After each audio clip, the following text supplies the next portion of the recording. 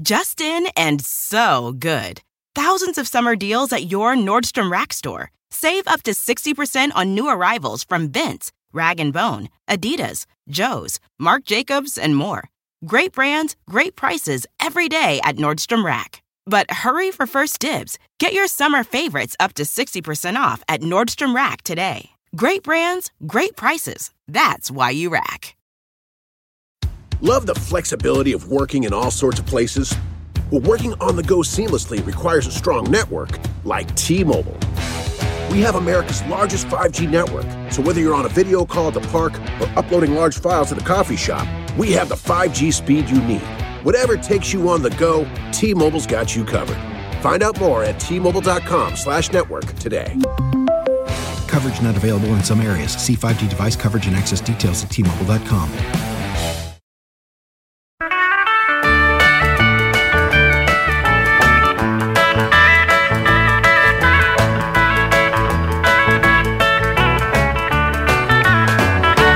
Hello, Internet. This is, or I don't know, I guess it's the Internet. Podcast people. It's Andy Richter with another episode of The Three Questions. Yeah, that's what it's called.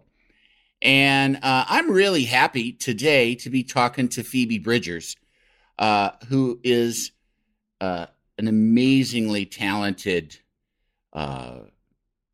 artist, singer, songwriter, and do you get wise beyond your years? Do you get that kind of thing? I feel like only from. Are we allowed to curse on this? Yeah, of course. Fuck I feel like only from people who are trying to fuck me. You know, like I feel like. Oh boy, I stepped off right on the right foot. Oh, no, but like Jesus my Christ. mom, like I feel like my friends are like, God, you're such an idiot. I mean, yeah, sure. Like when people only know my music. Yeah. And haven't seen like my Twitter or whatever. Sometimes I get, oh wow, I laughed so loud that this like topped out. My microphone topped out. So that's a really good sign. Yeah, I feel like I've only mostly gotten that from people who've actually met me. From like, yeah, people, because I don't feel wise beyond my years. You know, I feel, or if I'm wise beyond my years, I feel like 30. You know, and I'm 26. So I feel maybe like a couple years off, but not like, yeah, I don't feel very wise. Yeah. All right. Well, now you are a SoCal native. You have you heard this show at all? Do you know this show at all? Oh yeah. Oh yeah. Oh, okay. Totally. Good. Oh, good. So you know that it's kind of, that we're going to get into your history here. Can't wait. All right. All right. Are you in therapy? May I ask? Yes. And have you been for a while? Yeah, I think you just kind of try stuff, and I didn't know if I liked it, and now I'm trying a new thing. I was in talk therapy for a while, and then I was like, ooh, I want to try EMDR. Which know what that is? One is that? No. It's the one where they basically traumatize you, and then they calm you down with like lights and touch and like. Yeah. It's very hippy dippy. And I went once, and then the pandemic started, and so now I just talk to that therapist on Zoom, and we don't do talk EMDR. Therapy anyway. Again. Oh, wow. But I really like her. She rocks. Did it? Well, now, because that actually is something that was recommended for. I can't. Somebody in my family that was recommended for them. I mean, I don't want to. I can't even divulge my family stuff. Or, like that's patient privilege. But it sounded interesting to me. It's like kind of like, is it like a depression sort of alternative or anxiety or? It's for PTSD. It's like, okay. It's making sure that your like coping mechanisms match with your life now. I think I have all these, I know I have defenses up about shit that doesn't matter anymore, Mm-hmm. I think I tend to dissociate. I write about it a lot, but I tend to like not feel when good or bad things happen to me. Mm-hmm. I'm just like, oh yeah, someone died? That's sad. I'll feel that in 3 years. Right. So someone got married. Hooray for them. Exactly. Exactly. Yeah. So yeah, it's trying to match up with your emotions. And I don't know. I think it's working. I like cry at movies more and stuff. Yeah, it took me a long time because I've had depressive issues forever. Lucky me. Born with a bad brain. Love my brain. Wouldn't trade it. It's and what sucks about it too is that like then having 2 kids, they have kind of bad brains too. Yeah. As much as I feel like I learned from the mistakes of previous generations, not naming names, in terms of like parenting and doing things, but they still like. One of them's nervous and, or they're both kind of nervous. And now, especially with like this fucking COVID stuff, my daughter, who's 15, I feel like it's going to affect her for the rest of her life. Like she's going to be kind of just nervous. Like she tells me, she says things like, I saw a picture of me and my friends at a party before COVID. And she goes, and it made me so nervous to see us all standing so close to each other. And holy shit, that breaks your heart. But what am I going to tell her? Like, MAGA? Like, don't worry about it. It's like, no, you need to be scared about this. But I'm just fear that it'll, imprint on her and make her a scared person. Right. I think for people who are prone to anxiety, but it hadn't really come to the surface yet, it's made people a lot more anxious in ways that they've never dealt with. But I also think that people with crippling anxiety, like a couple of my friends and definitely me in certain ways, like when the pandemic started, I was like, see, the world is horrible and we should be inside all the time. And I'm going to bake cookies on day 1. Yeah. On day 2, I watched the SpongeBob movie. Like I was ready for someone to tell me to stay inside because the world's a horrible place. Yeah, that's it. One of my worst tendencies is to recede, is to like, me too. All right, fine. I'll just stay home. That's fine with me, totally. and that's why there were times now it's just gotten to be ridiculous, but there were definitely times when I felt like a guilty pleasure and like, I don't have to go anywhere. Like, oh yeah, for sure. Fuck this. I'm staying home. I got my dog and me and that's it, And I also, and having my kids here, at least I had that. So I think I had just enough. And podcasts, pathetically enough, when I have to record a podcast, it's like, I got to talk to a person today. Yeah. It can be sad. Yeah, I know. There were like a couple interviews that I did right in the beginning of COVID where like they were totally done with their questions. And I'd be like, and I feel like I inherited that from my mother. And, that's just the way it goes sometimes. And, just like... Yeah.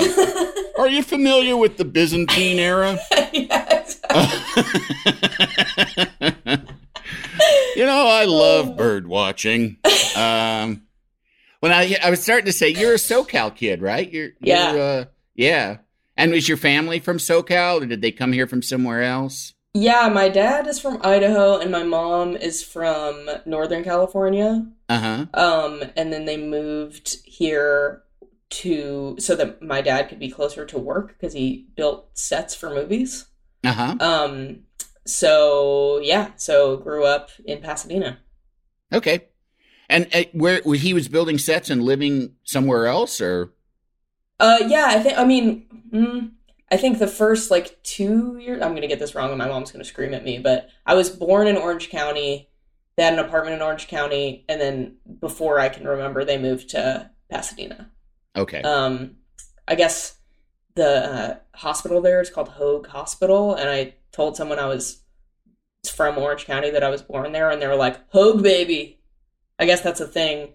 They call themselves Hoag Babies, which I think would be a horrific band name. Hoag Baby. Yeah, that's not good. It doesn't strike a good word in me.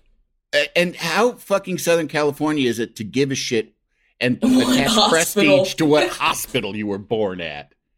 Yeah. Yeah. My kid, Cedar Sinai. Fuck you. Yeah. He was born into privilege. Yeah, exactly. Yeah. He was born into an amazing oncology department. Unlike those swine out there. Well, what was I mean, Pasadena's kind of, I mean, from my perspective, it's a beautiful old town. It's like such a pretty old place. Mm-hmm. And, but I don't know what growing up there would be like. Is it like lots of rich kids? Is it, Yeah, it's kind of like pick your poison. Like there's good public schools. But I went to a private, granola middle school, mm-hmm. And kindergarten and stuff where like you don't have to wear shoes and you don't have grades and you're like your sex ed teacher in 5th grade makes you do like basically like a virtual reality meditation where you imagine what it would be like to be persecuted for your sexuality. So it was really wild. And then I went to an arts high school called Loxa. I know of it. Yeah. That was, I tried to talk my daughter into going there, but she's staying. She's been in the same school K through 12, so she didn't want to go. Totally. But I just love the idea of getting around people who were serious about being creative as soon as possible. Yeah, I think that's the most valuable in comparison thing. Yeah. Yeah, like like I didn't go to college, so I would have been jealous of my friends who went to college and met people who are really into the same thing, but I already had that. Like we call it tour bidding, when you like tour and play festivals always at the same time as another band, or like you play shows in the same city, and it's like, yeah, it's kind of like going on a road trip where your friends are also on a road trip visiting the same places, and it's so weird. So you go to each other's shows and whatever, but the amount of times that I do that with bands and I'm like, oh my God, the drummer was in my class or whatever. Like, it's just cool. There's a lot of kids from your school that are out in bands right now. Just like out in the world or visual artists. My brother went there for visual art, and those kids are my brother. I thought he was going to be kind of like an introverted nerd forever, because he was super into science and loved like counting things. And but then I went to his 18th birthday, and I guess I hadn't been keeping track of like his friends, and it was just at a pool. And I went and walked in the backyard, and there were all these topless girls in the pool, like, hey, what's up? How's it going? Yeah, it's Jackson's birthday. Oh, are you Jackson's sister? That's cool. Like, he doesn't need me at all. He's so cool. Doesn't make any sense. How much younger is he than you? He turned 23 yesterday, so we're like 3 years apart. Yeah. Okay. That does not happen often, I don't think. No. Teen boys. Yeah, but I think we have Loxa to thank for that. He's like, yes, he found his people. Yeah. That's great. Very important step. Now, what kind of, when you were a little kid, were you sort of who you are now, you think, or? Yeah, I mean, I know I was a brat. I know I was a heinous, like, what's her name? Rhoda, the bad seed child. Right. Like, I would hit my little brother and then burst into tears because I didn't want to get in trouble. Right. And would make it about me and like scream. I was like the writhing on the floor kid when we passed something that I wanted and couldn't have in the store. So I think, some things have changed about me, but maybe my essence is the same. Yeah. And it's, are you going on your own memories of this, or is this just the line on you that your family has created? I don't have a great memory, so I don't remember a lot of it, and so I can't tell what's like planted, what's like stories that my mom told me that I replayed. I have so many memories I don't trust because it's just something that was told to me so many times, and I think I just pictured it, and now I don't know whether it actually happened or I just fabricated it. But I do have one or two visceral memories. Like, I have a very visceral memory of making balls of bread to shove into my brother's mouth. Like, I don't think I was trying to choke him, but I think it was fun to rip out the inside of bread at a restaurant and roll it up and shove it into his mouth, and I got in trouble and I threw a fit. And I've heard that story, but I remember shoving bread into my brother's mouth. So. Right. Yeah. It's an aggressive kind of nurturing. That's really what it is. Yeah. It's a very, fuck Which you is definitely kind of. similar. I love you. Yeah. Yeah. I love you so much you won't be able to breathe. So, and is it a happy house? I mean, were you happy to have your little brother along, or I don't know if that's an unfair question because No, not at all. I mean, it was my brother's birthday yesterday, so I saw my mom and brother, and she told us stories. So I actually have recent info about this, but I guess my grandma read somewhere that it's healthy to, if there's an older sibling, to not mention the baby. My grandma had not met my little brother yet when he was just born and home from the hospital. But she didn't want to make me jealous. So she came in the door and was like, "Hey, Phoebe, how's it going?" And I talked to her for 45 minutes without bringing up my little brother, who was in the next room. And my grandma was really trying hard not to ask about it or whatever. And I guess she was like, we heard Jackson, my brother, cry. And then she was like, what's that? And I was like, oh, it's my brother. And she was like, how's being a big sister? And I said, it's horrible. I'm like, and she was like, nothing about it is good. And I was like, no, nothing. But then we became very close. Yeah. So, yeah. Well, that's good. That's good. You got over the initial hump, and you got to, it's on him. You're there first. It's on him to win you over. Yeah. Rather than you win him over. He was very passive as a kid, which I think helped. Like, I bullied the shit out of him, but he was just kind of like, okay. Yeah. Like a weird bowling ball child. Yeah. Well, then, is it a musical house? I mean, are you guys, are your folks musical at all? I mean, there's obviously some artistic stuff going on.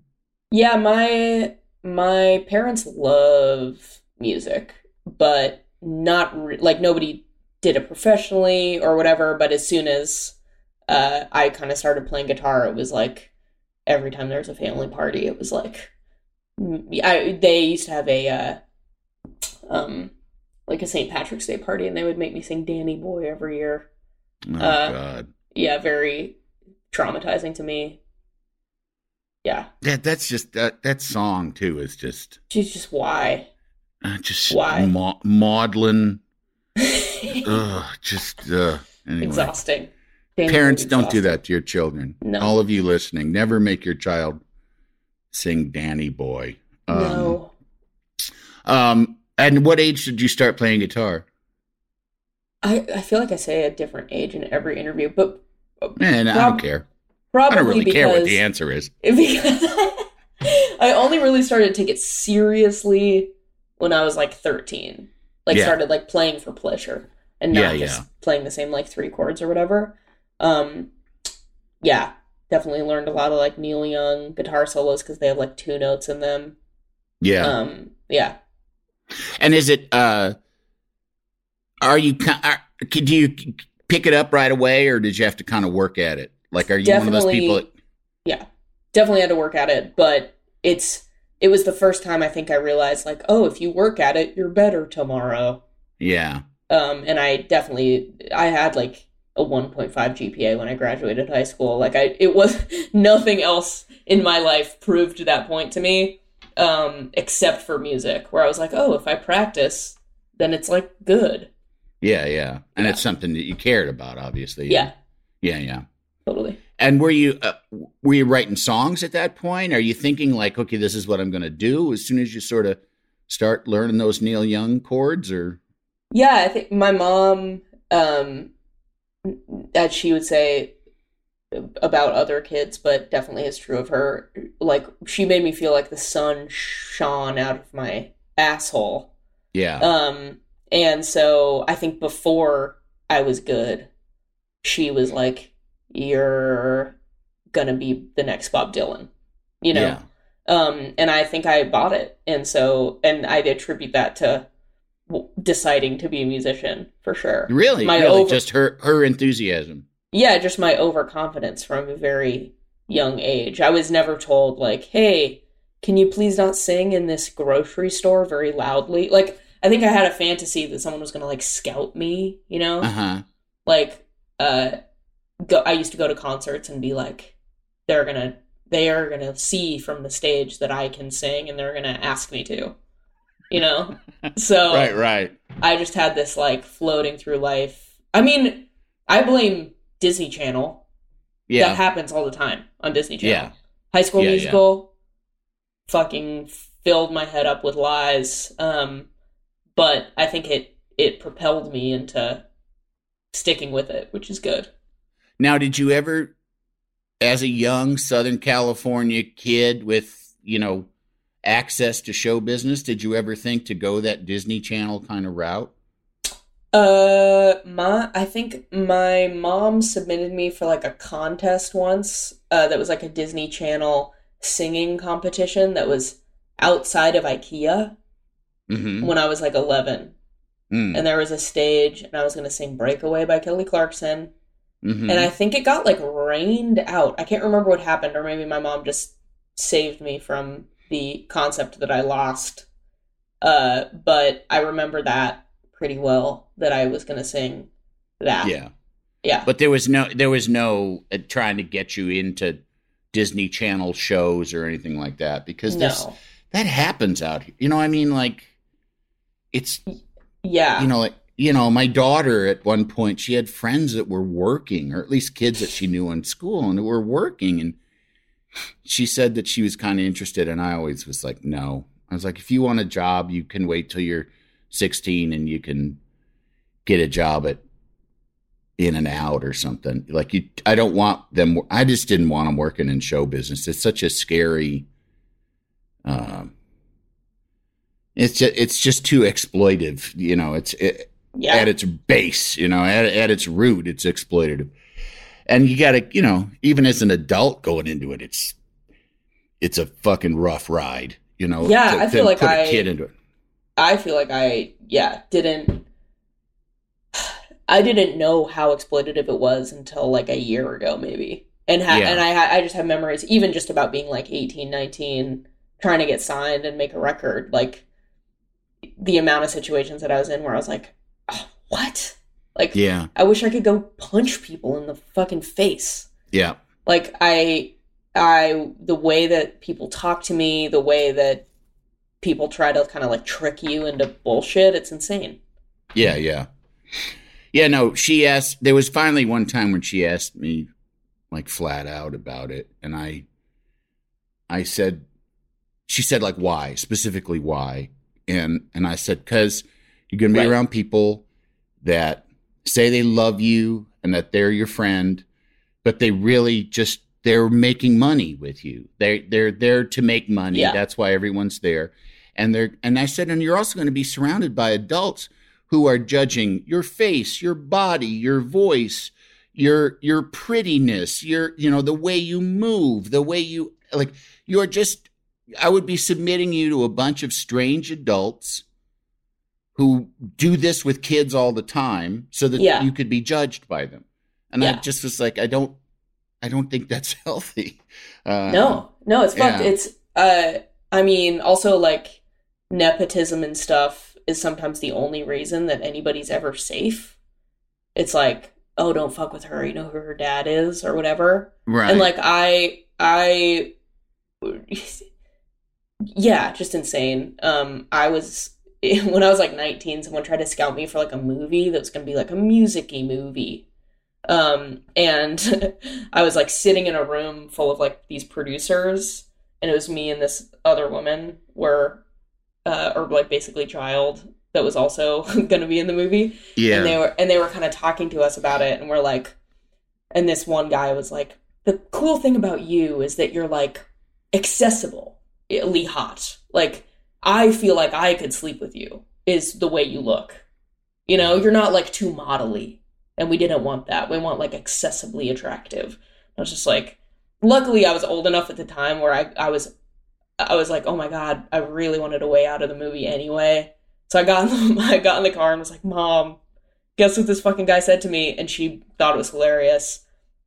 I was like, are you fucking kidding me? That's amazing. And then when I hung up, I was in my car and I was like, I could have been either 5 years younger or a different person who would like go home and fucking kill myself. You know? Yeah. Like, yeah. Like, I am lucky that I thought it was funny and that my friend and I were like so trying hard not to do the movie. We thought it sounded horrible. But yeah, just like, I was like, how careless. Like, he didn't know who I was. He fucking could have said that to somebody who it could have totally like destroyed their life. Yeah. Well, and they get so comfortable talking like that it just, and it's not everywhere. It's, you know, it's different. Like, I hear from friends that work in different comedy places that like certain writers' rooms are like the writers' room with a gay person there, whether they're a support person or one of the writers, and then just like ridiculously homophobic, typical guy asshole stuff being said all the time because they're just like, they just get used to this, what locker room talk or whatever the fuck. But that's just, it's astounding. I kind of the ethos for one of my bands called Boy Genius was like, a boy genius is exactly that. Like, we're not jealous of being an idiot in a room who's loud, but just having a little, like, I feel like I second guess myself even still, like, if I say something totally normal, or like I have 8 apologies in an email for some reason, or before I play a song for someone, I'm like, this is stupid and this part is going to change or whatever. And I'm like, why do some guys walk into the room and they're like, I am correct. Yeah. And my idea is good. Yeah. Regardless of the bad shit, I just wish that I had any sort of connection to that part of, because people let it go for so long, like, and not like abuse and stuff, but like, I guarantee you people would have taken me seriously earlier if I'd been like, even if they were scared of me or whatever, if I had just been like, that idea is bad, or like, you're a fucking idiot guy who said that to me. Like, I just wish I had a little bit more of that earlier. Right. Yeah, no, that guy definitely, someone needs to say something to that guy. In fact, after we're done here, I'm going to get his name. And I will write him a sternly worded email that will turn him around. Oh, that'd be great. I actually should just like, he was so boring, I don't even remember what his name is, but I should just like, I would love to just kind of carelessly throw it out one day, ruin his Tuesday. Yeah.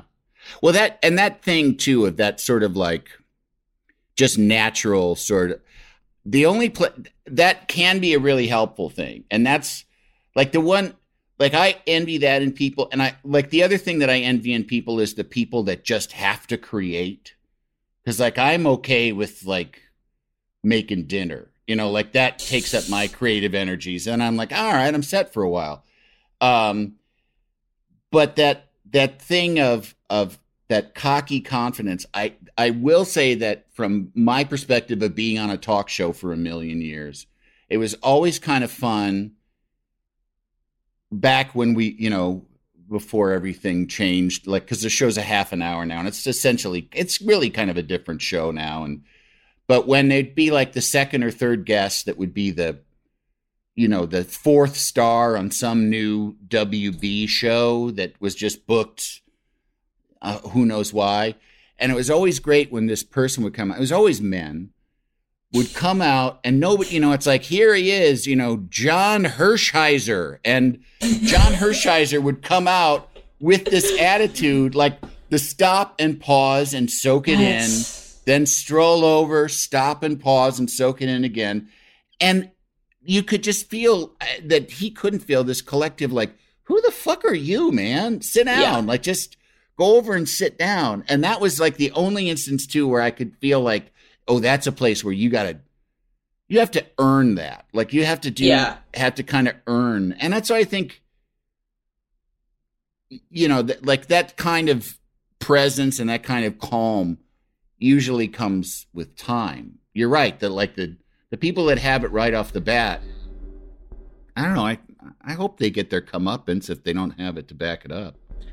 I also forget that actors are just theater nerds, successful theater nerds. Like I forget that. I'm just like, and I find sincerity, maybe childhood trauma, whatever, but like I find sincerity very hard to handle. Mm-hmm. Like when people are like, oh my God, you're doing so well. Like, so proud of you. Like, this is great. Live, laugh, love, whatever. Even in a not corny way, when my very close friends are like, can we just take a very genuine minute to appreciate everything? I'm like, get the fuck away from me. But I am never not surprised when an actor opens their mouth and is like, la la la la la la la, and I'm like, you're so hot though, like on screen and stuff. Like people's personalities are amazing to me. It's also the other one of those that I have encountered often is musicians are band nerds. Oh, you'll meet like a cool rock star and then realize like, oh no, you're just like, you're Chad, the guy that played timpani in high school. Yeah, I lost my virginity to a timpani player, actually. Oh. Laksa. Wow. Go at Laksa. it. He used to, so safe. A great introduction to my sex life was like, in the orchestra, you'd like put on little gloves and like ring a little bell and then go over and hit the timpani. It was, it was amazing to watch. Like the nerdiest place. So good. Yeah. It's like a fancy waiter with doing a tableside, flambe, Yes. Yeah, and very it only, impressive. like, sometimes in some pieces, it comes every, whatever, like 10 minutes. So he's, like, ramping up for, like, the big triangle moment. So fun. Yeah. Like, not even, like, a drummer. Like, a percussionist. Yeah. He's a sick drummer, though. Yeah. Just in and so good. Thousands of summer deals at your Nordstrom Rack store. Save up to 60% on new arrivals from Vince, Rag & Bone, Adidas, Joe's, Marc Jacobs, and more. Great brands, great prices every day at Nordstrom Rack. But hurry for first dibs. Get your summer favorites up to 60% off at Nordstrom Rack today. Great brands, great prices. That's why you rack.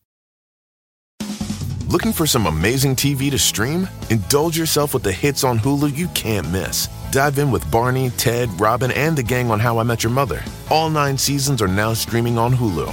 Then you can move to Modern Family, Schitt's Creek, and My Wife and Kids. We're talking every episode and every season of these shows. We're talking huge hits, streaming on Hulu whenever you're in the mood. Now we're talking. Look around. You can find cars like these on AutoTrader, like that car right in your tail. Or if you're tailgating right now, all those cars doubling as kitchens and living rooms are on AutoTrader too. Are you working out and listening to this ad at the same time? Well, multitasking pro, cars like the ones in the gym parking lot are for sale on AutoTrader. New cars, used cars, electric cars, maybe even flying cars. Okay, no flying cars, but as soon as they get invented, they'll be on AutoTrader. Just you wait. AutoTrader. Love the flexibility of working in all sorts of places?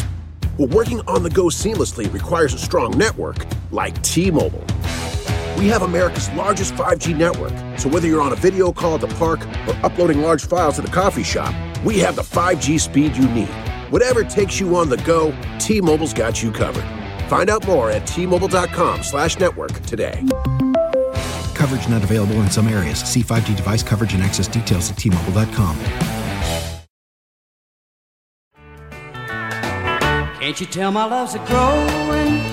Now, when you get to that high school, I mean, is it easy to fit in there? Because kind of, I imagine like there's a lot of misfits. I mean, it's kind of like, I mean, is it easy to fit in as like a collection of misfits, or is there still kind of like, it's just hard to picture like the cool kids, like the jock and the cheerleader at an artsy school.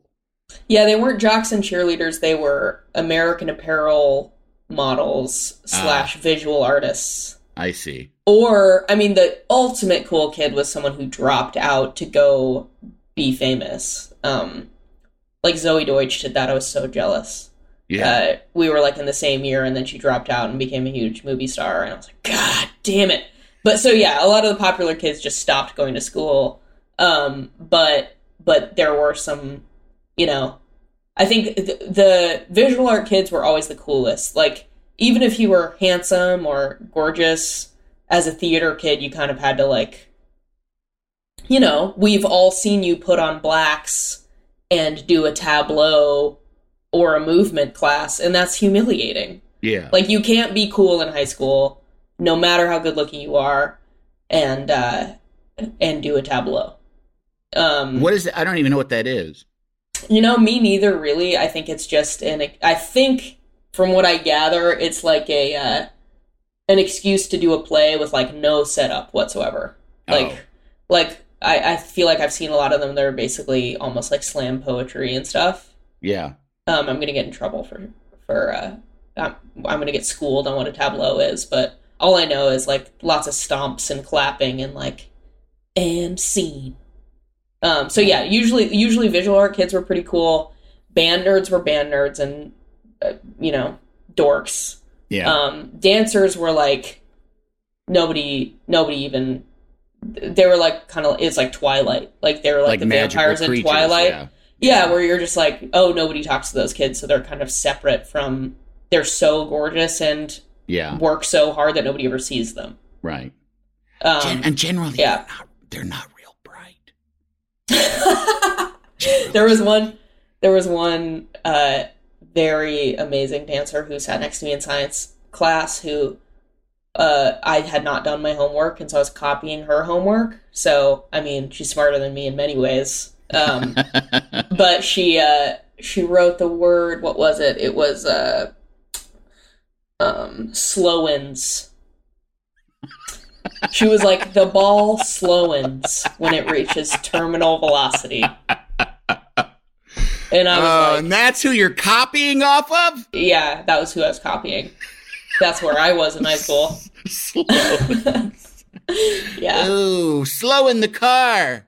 Oh, there was another dancer who said we were supposed to do, like, papers on royalty. And we, like, just at the end of class, our history teacher was going around asking who we were all doing our papers about. And this girl was like, I'm going to do my paper on the Duke of Ellington. Yeah. Legendary. Oh, that's fantastic. Yeah. That's the Duke of Ellington. Yeah. Now, are you, what's your place in school? Are you known as, you know, what was your rep?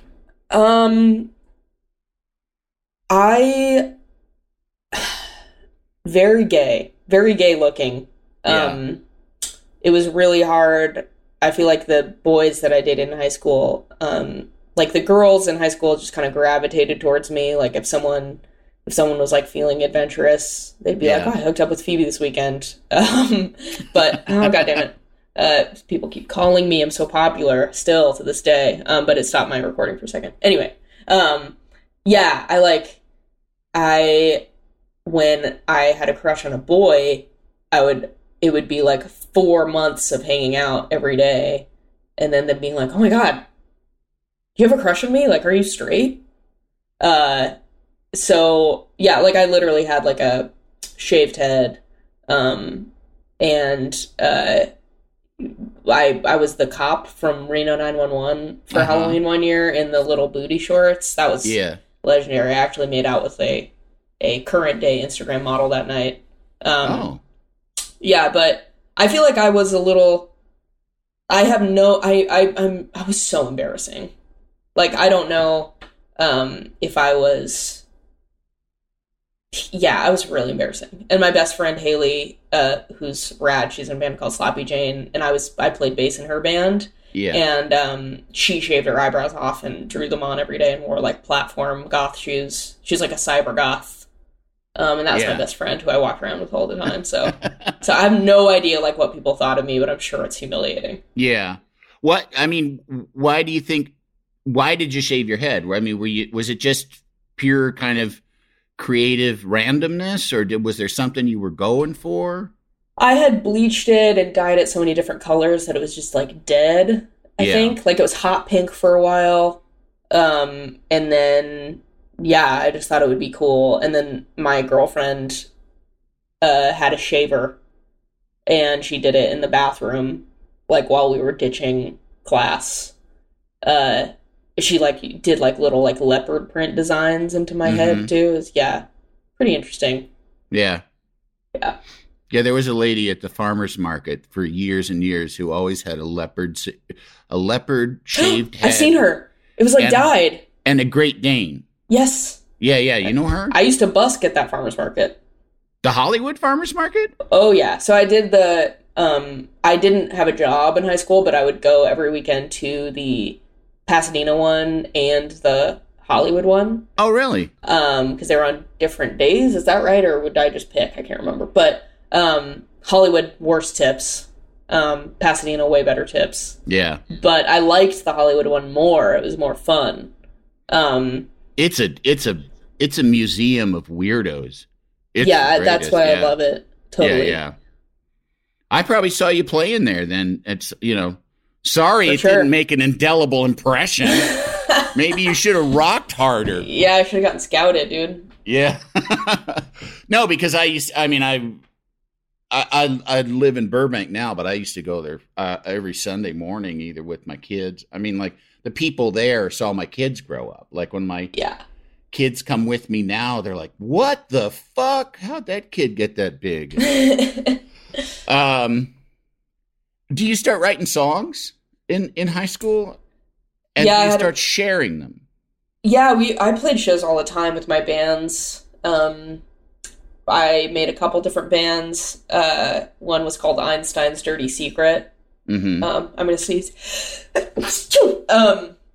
One was Einstein's Dirty Secret. One was Phoebe and the He-Men. Oh, thank you. I don't believe that demons are going to get in your nose, but it feels rude. I don't think so either, but it's a cool concept. Yeah, it's just it's the one moment when your body lets its guard down, and right, because isn't it because like your heart stops, and they used to think that's what my grandpa told me, is that your heart stops for a second, so the devil can get in your soul, which I love. Right, I love that energy. Anyway, I seems played kind shows. of easy, like for the devil to get in your soul. That seems easy. Totally, I feel like the devil could do it either way. I don't think he was really waiting for you to sneeze. Yeah, but so I played shows. I would like pay to play shows and then like hustle tickets at school. Like you pay whatever it is. Like, I mean, stressful. Like maybe like $500, and then you have to sell $500 of tickets or whatever to get into a show. Wow. So if you play like the Troubadour, not to get the Troubadour in trouble, but I know they used to do this. Same with Whiskey. El Rey, we did it once at the El Rey, where you buy the tickets. You buy all the tickets, and then it's your job to sell the tickets. So you're your own promoter, basically. Are you headlining, or you have the whole night, or well, there were a couple, because it was a art school. There were a couple different bands. There was this really cool band called Hazel that was like my friend Angelica Garcia. There's a band called Kitten, which was led by Chloe Chaidez, who wasn't in our same high school, but everybody in Kitten was in my band and went to Loxa. So it would be like one kind of like a night of teenagers in bands. It was pretty fun, but like the opposite of a house show, because you're like in West Hollywood and you're all dressed up and whatever. But then I did play quite a few house shows as well, especially with Sloppy Jane. Sloppy Jane was my band with my best friend, where she wrote all the songs. I just played bass, but we'd literally go play in like Riverside at like a party, and then there was like a trash can fire and like the police. That was really fun. That does sound fun. Now, but are these songs? I think I think about like as being as revealing as you are in your songs. And I mean, in those days, were you that revealing? And when you're that young and that, you know, when so fragile, I mean, kids are fragile anyway, but then to be sort of spilling your guts on stage for strangers, that seems like crazy brave. I've been thinking about this a lot because for some reason, the reason I say I was embarrassing as a teenager is because I think I thought that like I wasn't interesting without like trauma stories. Yeah.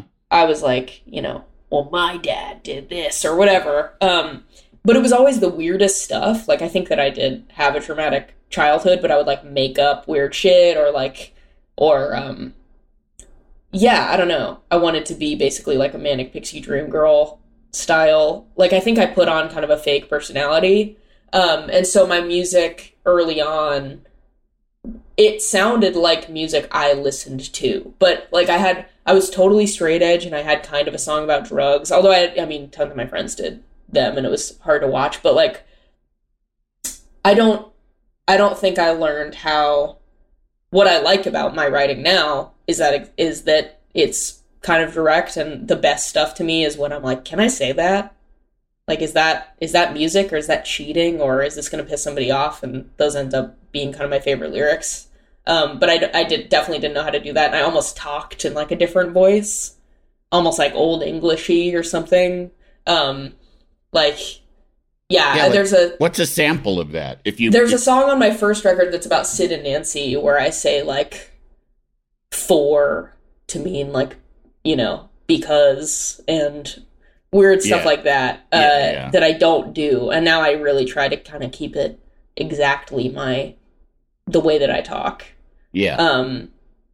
Like, you know, SAT vocab words and flexing all sorts of weird stuff. And I think once I like stripped all that back, it became easier to write songs too. It was so hard to write songs then. And I almost never did it.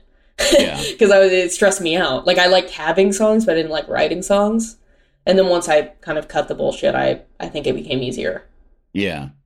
They always say, you know, like they talk about Springsteen's early songs. And I'm not like a big Springsteen guy or anything, but I mean, you know, he is kind of a big presence and stuff. And they talk about when he said in interviews that when he was writing songs, he was just trying to do what Bob Dylan did. Yeah. So like all that Madman's Drummers, Bummers, Indians in the Sun, that was just nervousness. He just said he would just try and cram as many, you know, little early burly came by in his curly whirly. Like, fuck you, man. Cut it out. And but, you know. Dude, think about that, though. Like, actually, like, internalize that. Like, sure. That's poetry. Sure. You know? Nice curly whirly, dude. Dude, you just, living life in your fucking curly whirly. But I think that you're nervous, you're trying to, and it just, you know, I think that so much of, well, I mean, it's amazing to be that creative on that level, that young. That's when I think about,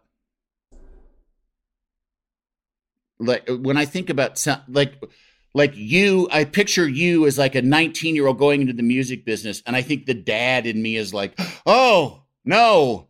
And you're going to share your feelings. You know, it just is, you know, and as a damaged person, I'm like, oh, what are you doing? Why are you writing chum on yourself and going into that shark pool, you know? Totally. And I mean, why do you think you do that?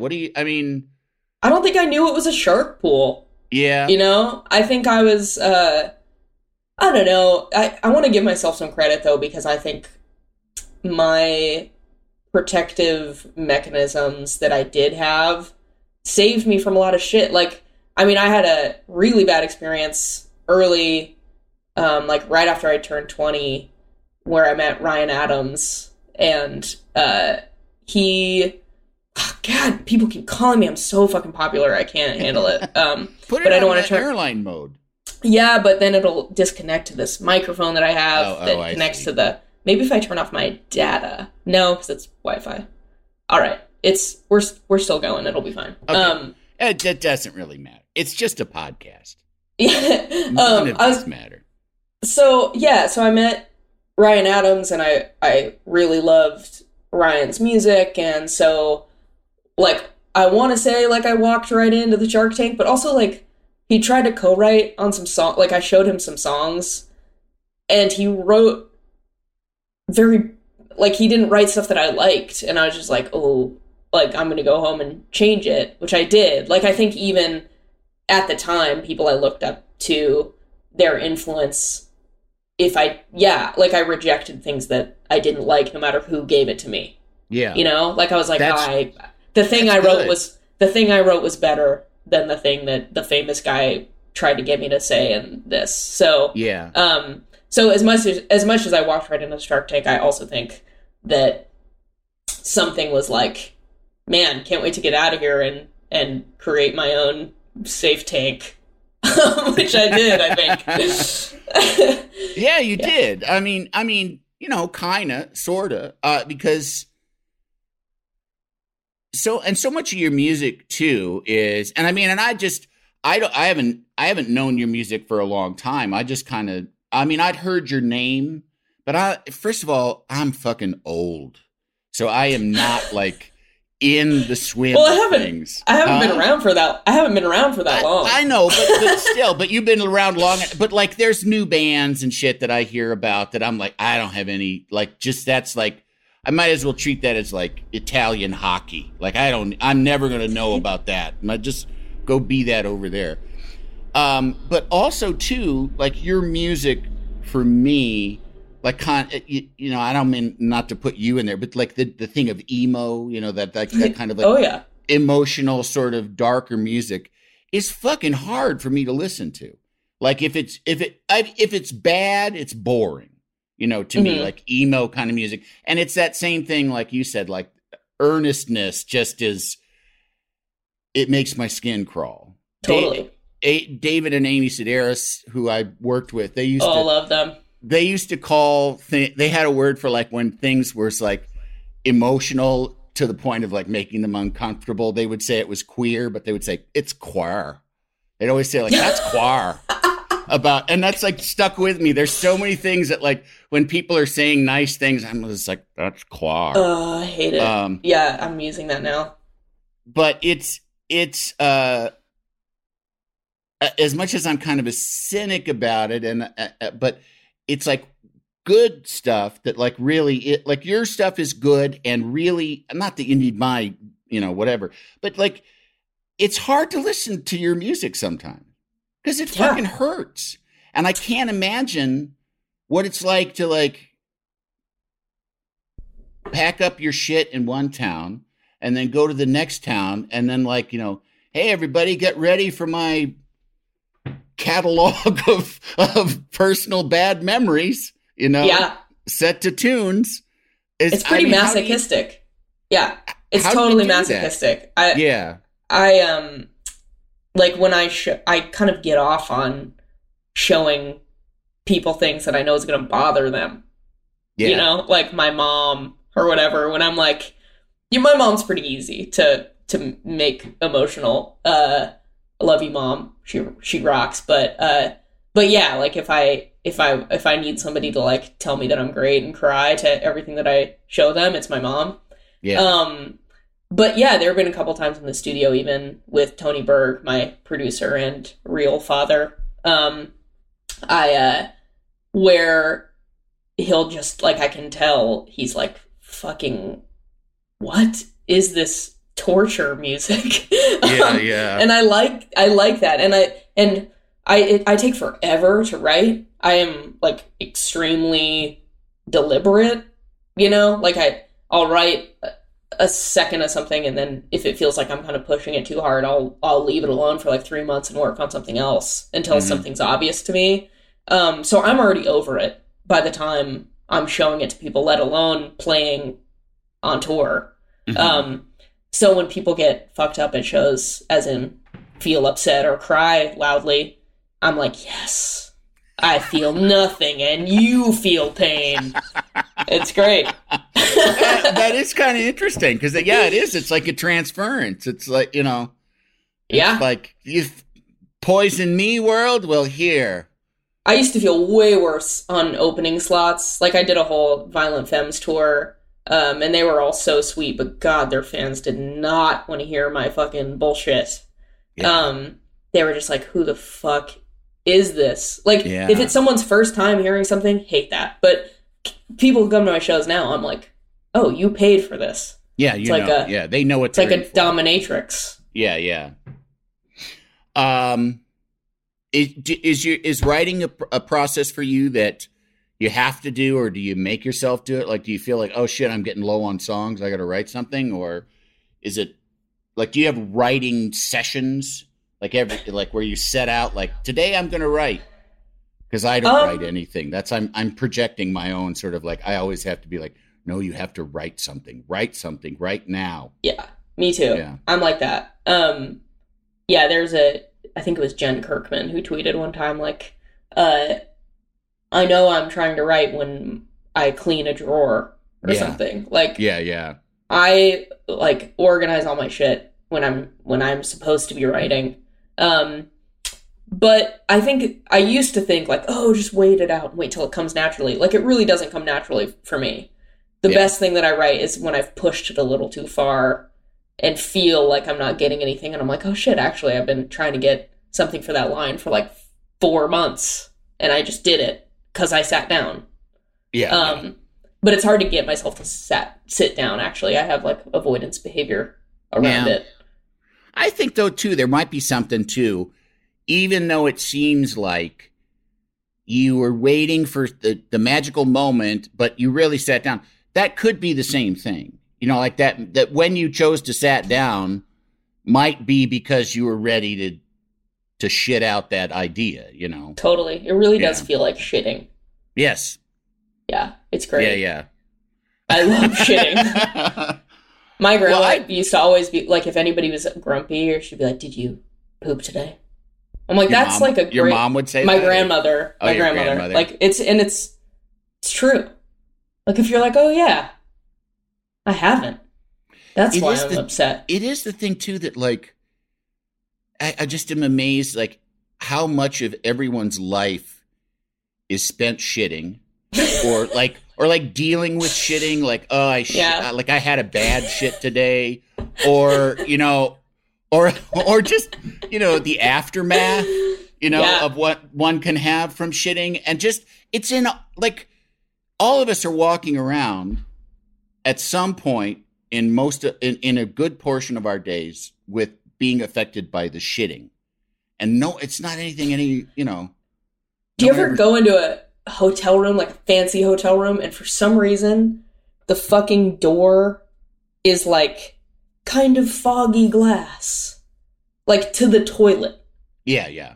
Where you're like, okay, either I'm here with like my mom on a girls' weekend, or with someone I'm sleeping with, or even a like a marriage. Yeah. What scenario, what relationship do you have to a person where you want the door to where you're shitting to be clear? Right. Like, it doesn't make sense in anything except for completely alone, and even then pretty unsettling. Right. It's never, well, I wouldn't say never. It's occasionally. It's a pretty specific thing. Yeah. Like, occasionally it's kind of like, that was fantastic. That was transformative. But that most of the time, no, you're right. You should have to make that request. You should be like, hey, can we get the room with the clear door? Can I get the showbiz room? With the,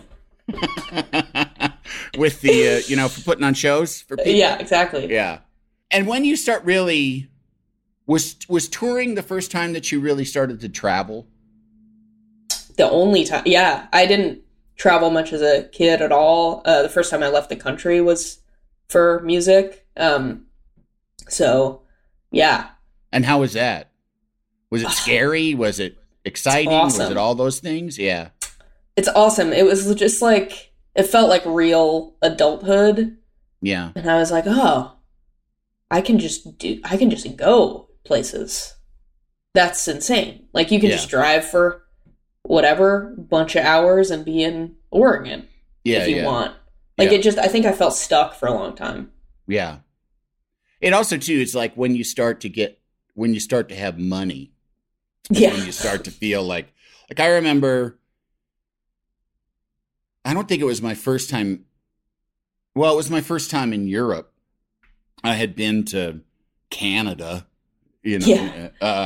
but my first time in Europe was shortly after my wife and I were married, and we went to visit her sister who spoke French, and like that's what she ended up doing for a living. But she's a lawyer now, but for a while she was a French major, and she was an au pair and was studying in France, and we went to visit her. And when we landed at Charles de Gaulle Airport, I remember we were taxiing and we're looking out over like the fields. And first of all, there were a million rabbits, that you could see out the plane window. And which doesn't matter, but I remember, but I had like a panic attack, like that I was landing in a foreign country where I didn't know the language, and what was, and with this real panic, like, what the fuck? What if I get separated, from the ladies and I'm on my own, and what do I do? Surrounded by rabbits. Yeah, surrounded by rabbits. Le Pen. And then I had this moment of like, and because it was a relatively new thing for me too, you have a credit card. Yeah. You can just go to the airport and buy a ticket and fly home. Like, that's like, yeah. You don't have to feel like there's just no chance of anything, like that you'll be stranded, Yeah. Yeah. Isn't that fucked up? Like, yeah, when I got a car that wasn't breaking down every 2 seconds and was $1,500 to fix every time it broke down. And when I got an apartment, I was like, do I even have depression? I was like, yeah. I was like, man, I can just leave and go places, which is so fucked. Yeah. I want a $6 coffee. You can have one if you want it. Yeah. So like touring in Europe is actually a big point of contention with musicians. Like everybody hates it. It's like UK too. It's like food fucking sucks. Yeah. Lots of vegans pissed. You're eating like sausage rolls every day, and especially if you like nobody's coming to your shows, or it's depressing, or like language barrier, you can just get kind of depressed, or it's like winter and it's dark all the time. But when I went for the first time, I was touring with Conor Oberst, who'd been 26 times, and it was my very first time, and my mom made me a scrapbook of things to do in each city. And I would like wake up every day on the bus, and like you can't shit on the bus, by the way. Yes, like, I know. Yeah, I did a short tour with Conan, and I dumped out my drink that had a slight lemon peel in it. Right, like I was drinking vodka with just like a slight lemon peel, and I had it. It was empty, and I just tossed the lemon peel into the toilet and flushed it. And 3 hours later, we were awakened by the bus being pulled over and shit water just pouring out onto the luggage. Except there's no shit in it, so it's just pee water at that point, with a little bit of lemon to freshen it up. But the truck driver or the bus driver gets out, and he's like, they're fixing it, and of course Conan's awake because he's just so wired on just all of it, But the guy actually comes up and holds up the lemon peel. No. Like, I was like, oh, that was me. Sorry, But yes, I know. Like, what's the point of having the fucking bus in there if you can't shit in it? But whatever. And if you have to shit, if it's like an emergency, you put a bag over the toilet and have to like throw it away somewhere. I've never had to do that, thank God. But it's called pot bagging it. Nice. Pot bagging. But it has a word. But anyway, like, I feel like people have this idea of music and comedy and everything that's like, you reach a level and then you're just a famous person walking into golden, lovely lobbies every day and whatever. And I'm like, no, if you have to take a shit on your tour bus, you have to shit into a bag. And you drive in Germany for 15 hours and you stop at a place that the only thing you can eat is peanuts. Like, there are things about it that are amazing, but the travel part, I feel like, is what you get paid for. Yeah. But anyway, my first tour, I was like, none of that even fazed me. I was literally like, when opening for Connor, I was like, this is the life. And I was like going sightseeing and stuff. And I'd bring Connor with me, and he was like, actually, it's really fun to be like, I've never thought about tour like this. I've never thought about tour, because I think he'd been doing it, since he was like 15 years old. Yeah. So didn't think about it as like a special like adventure. And I was like 22 and was like, like this is the first day of the rest of my life. And let's go to the ABBA museum. And fuck yes, let's go to the ABBA museum. Yeah. Yes.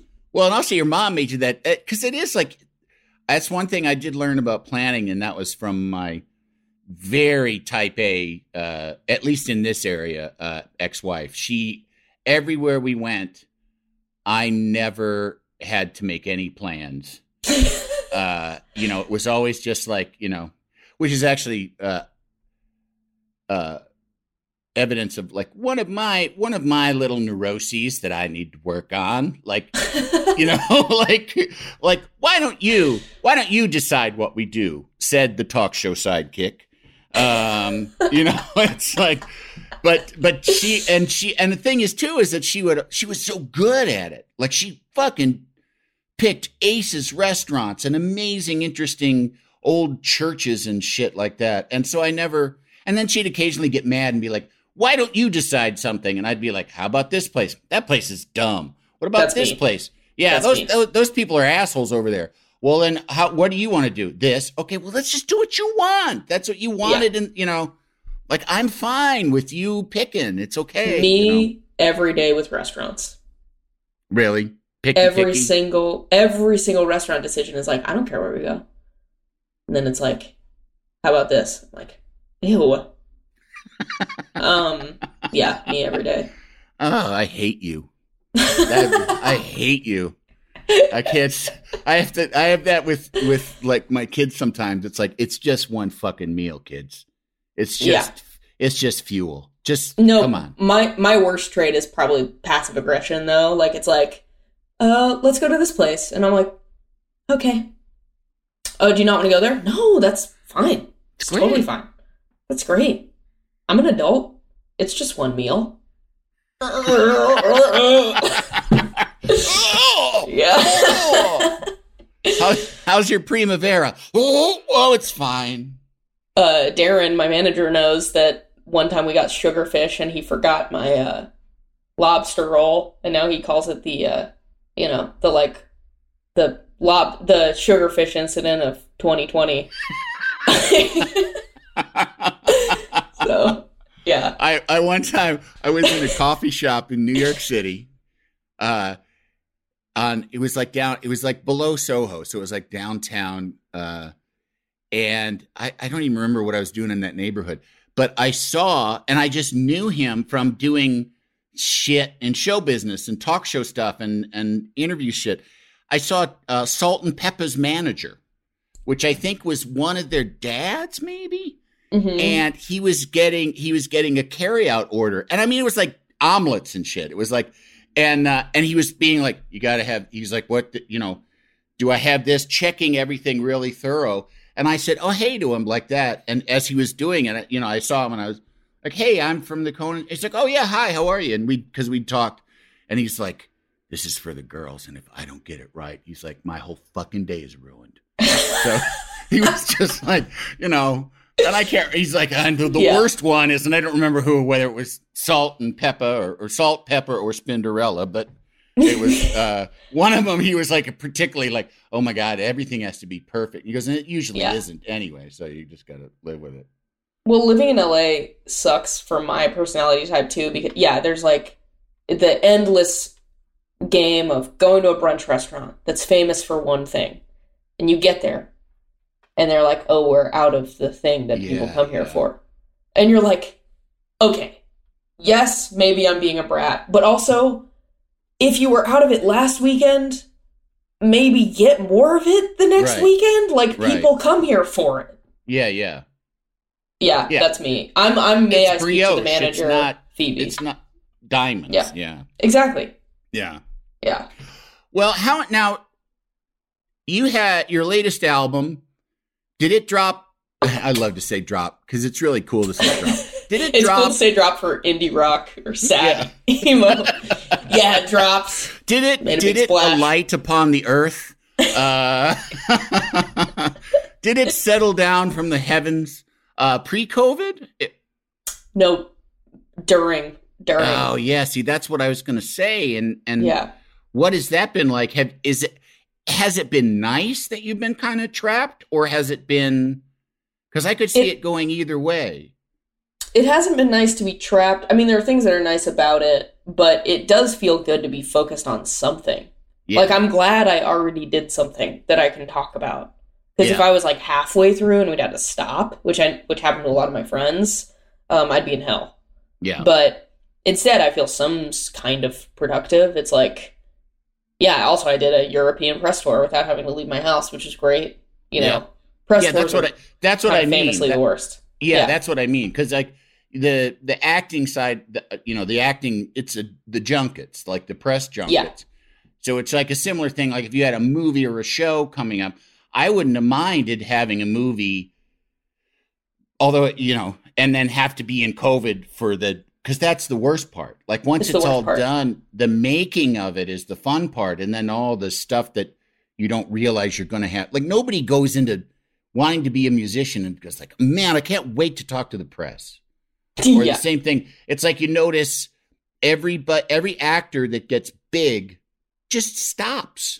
They just don't do it anymore. Yeah, music because it's gross and stupid and repetitive, But what have you? I mean, so it's been okay to be doing press for the album.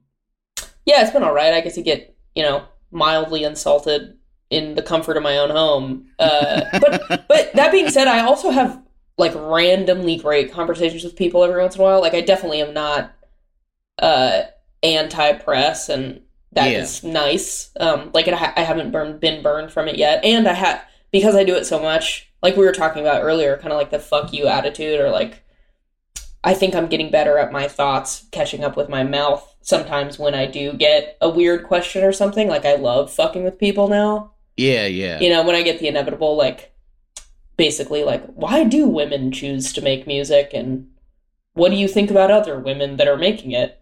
Like I love answering those questions now. It's so fun for me to like scare people. Yeah.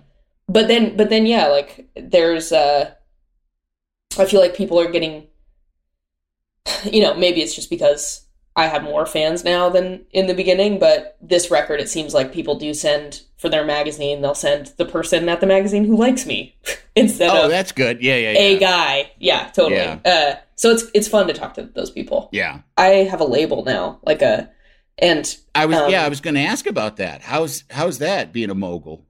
It's great. I love it, but I forgot that I'm just signing up for being involved in those conversations every day. Yeah. Like the shit for other people too. Yeah. Which I'm such a narcissist. I'm like, I feel like we actually really care about my bios and stuff. Like our, what was it? Like for Better Oblivion, we did something super weird where it was like a conversation with a fake journalist, and Connor and I were being really mean to the journalist and each other, and just sent that out as like our bio. And like my bio on this one that we sent just to press was like my favorite author.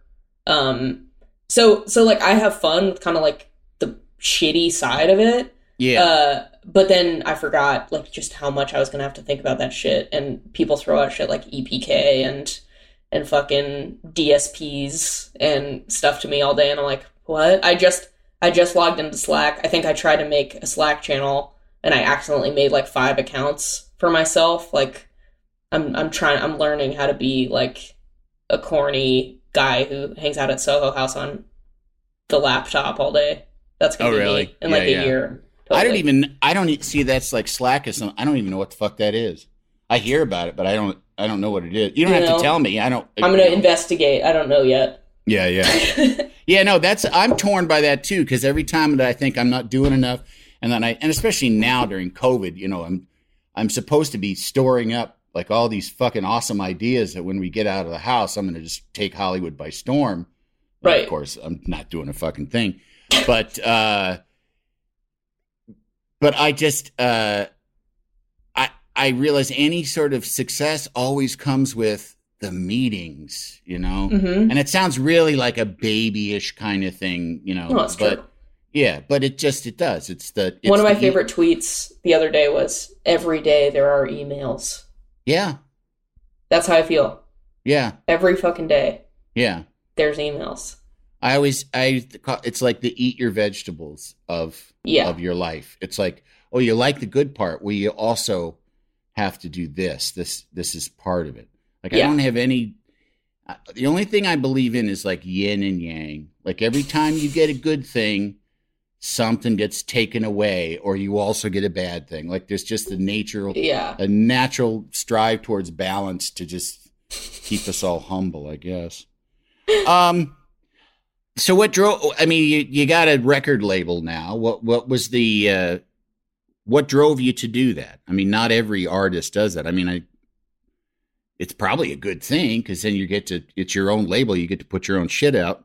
Yeah, I think I was just meeting a lot of people who had really bad experiences at their label, and I felt the opposite. I was like, man, I love Secretly Canadian and Dead Oceans. Like, I've had nothing but good experiences with them. And when Connor and I did Better Oblivion, it went so well that then he signed Bright Eyes to Dead Oceans. And then I kind of brought it up, like, I'd kind of love to keep signing people to the label. And they were like, yeah, hell yeah, let's do it. So yeah, I want a label technically, but I don't want to have to organize it. And it's, it's like a huge team of people who each have a specific job that I can't do. So it's really fun. It's been really fun. Yeah. Yeah, it's like Little Lord Fauntleroy into, like, here's what I want, and then you can just like skip out when you want. Now, when Connor decides to do that, do you like are you seen as the person, as like, did you scout him? Like, do you get a percentage? Like, did they give you like a little taste of the signing? I hope the label's listening to this, because I should have gotten a fucking signing bonus for Bright Eyes, because I had brought you guys that. But no. Instead, they gave me a record label. Or like, all right. How about you keep doing this, and we'll pay you next time. That's not so bad, I guess. No, not so bad. Yeah. Well, now, are there specific things you're looking to do? The second question of this 3 questions thing is, where you're going. And and aside from more music, is there anything that I think whenever I get like what are your hobbies, and what what do you like that's not music, or what would you do if it wasn't for music, I can only think it's like a Spicoli answer where I'm like, I don't know, like, listen to music, maybe I'd produce records. Like, I cannot think of a job that doesn't have to do with it. Yeah. But that being said, I'm interested in every kind of facet. So if it's like producing or doing a movie score, or like something weird that I haven't done that still has to do with music, I love that shit, Yeah. Like, I love kind of like the Danny Elfman, like, business model. And, but that being said, I would also love to, like, run away and live in the woods and have, like, 56 pug dogs. But maybe it can all happen at once. Yeah, because that's what I often, something I find with people in creative endeavors, careers, is that there is like a very common fantasy of fuck it all. I'm going to disappear and I'm going to go somewhere. And so it's interesting to hear you say, or there's like a, like maybe I'll quit and, go to college and become like, fucking Brian May is an astrophysicist, that. Yeah. And, so sick. And it's just like, they'll do that kind of thing. And you'll hear about that occasionally. And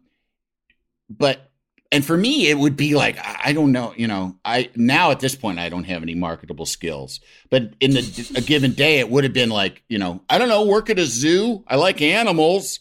So it's interesting that and it's nice. And you should count yourself lucky that it's just music and that you can't, that you're not so sick of it. My first tour was called the Farewell Tour because I always think that's funny when people like quit and then they come back. Yeah, the last tour. Yeah, do a reunion tour. Yeah. I think I've seen Guided by Voices last tour like 8 times. Yeah, Black Sabbath did that too. Yeah, they had like 4. This is it. You better come. Yeah.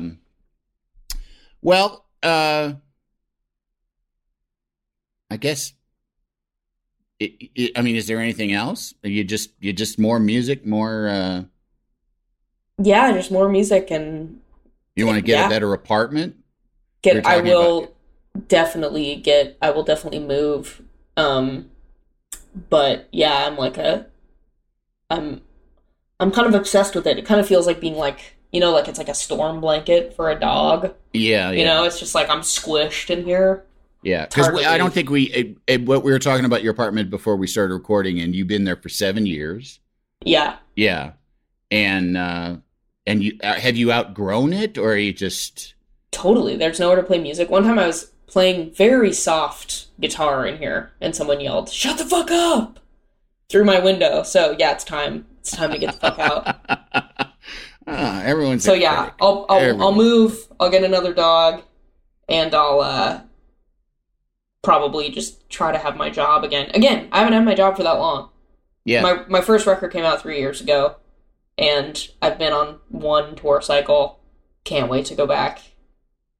My goals are for the pandemic to be over. Yeah. That's my goal in life. That's good. That's a good one. Yeah.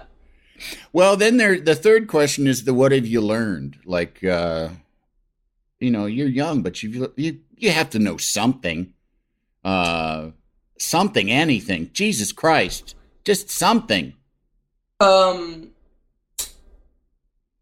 mean, my real advice is for my younger self or whatever is like, you are the reason that, I don't know. Like if people try to tell you that they're going to like help you out by signing you to some shitty contract or something, like you are what's cool about that situation. You are not lucky to be offered that. If you believe in like the stuff that you make, you will find people that you want to work with. You don't have to work with people. Yeah. I think that's like a real lesson, but also pee after sex is another one that I wish I had known. So that's that, your mom did some good. She made you feel special. That gave you a sort of a sense of yourself and you were strong enough to stand up for yourself in situations. But she really dropped the ball on that one. She really did. She's a comedian. Is she? She got divorced pretty late. Like, my parents weren't really together my whole life, but then they officially got divorced in my early 20s, and she hit the ground running, started doing comedy. But yeah, she has a funny story about me, like, sending her some very revealing photo and being like, is this an STD? And she told that joke on stage when I was in the audience at her first ever comedy show. So she's really funny. Yeah. Yeah. That's nice. What a nice story. Yeah. Yep. Yeah. Somebody was on the show when my son was in high school. Somebody just had a baby and they were talking about circumcision. And then the guy turned to me. I can't remember who it was. And was like, is your do you have kids? And are they? And I was like, yeah. I said, I have a son. And I said, yeah. And I said, but he's not circumcised. And then I was like, oh, hey, everybody at my son's school. By the way, Will's not circumcised, everybody. I realized, like, oh, fuck, right. That's a teenager I'm talking about. That's not a baby. Oh, shit. Yeah, anyway, enjoy. Love that. Yeah. Well, Phoebe, this has been a really, really fun, really a joy, to borrow a Jimmy Pardo. It's a joy. You're a joy. And I love your work so much, and you're just, it's amazing. Just you make beautiful music that just you wouldn't expect someone your age to make. I don't know if that's a compliment, I mean, it totally is. Okay, everybody wants because that compliment. Because it's like, it's real, just some of your stuff is just so, the writing is just so beautiful. And you have a beautiful voice too, but who gives a shit about that? It's the words. The words are the important part. So, thank you so much for taking time. I really appreciate it. Yeah, thanks so much. This has been so fun. And good luck. And I'll see what I can do about getting the pandemic over so you can get sweet. Thank you very much. And retake the world. Yeah. All right, everyone. Thank you for listening. This has been another episode of The Three Questions. God knows if there will be more in this world, in these times. But come back next week. And, if there isn't anything, you can just listen to the silence. Bye. Got a big, big love for you. The Three Questions with Andy Richter is a Team Coco and Earwolf production. It's produced by me, Kevin Bartelt, executive produced by Adam Sachs and Jeff Ross at Team Coco, and Chris Bannon and Colin Anderson at Earwolf. Our supervising producer is Aaron Blair, associate produced by Jen Samples and Galit Sahayak, and engineered by Will Beckton. And if you haven't already, make sure to rate and review The Three Questions with Andy Richter on Apple Podcasts. This has been a Team Coco production in association with Earwolf.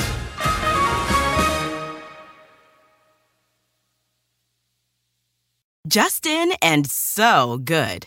Thousands of summer deals at your Nordstrom Rack store. Save up to 60% on new arrivals from Vince, Rag & Bone, Adidas, Joe's, Marc Jacobs, and more. Great brands, great prices every day at Nordstrom Rack. But hurry for first dibs. Get your summer favorites up to 60% off at Nordstrom Rack today. Great brands, great prices. That's why you rack.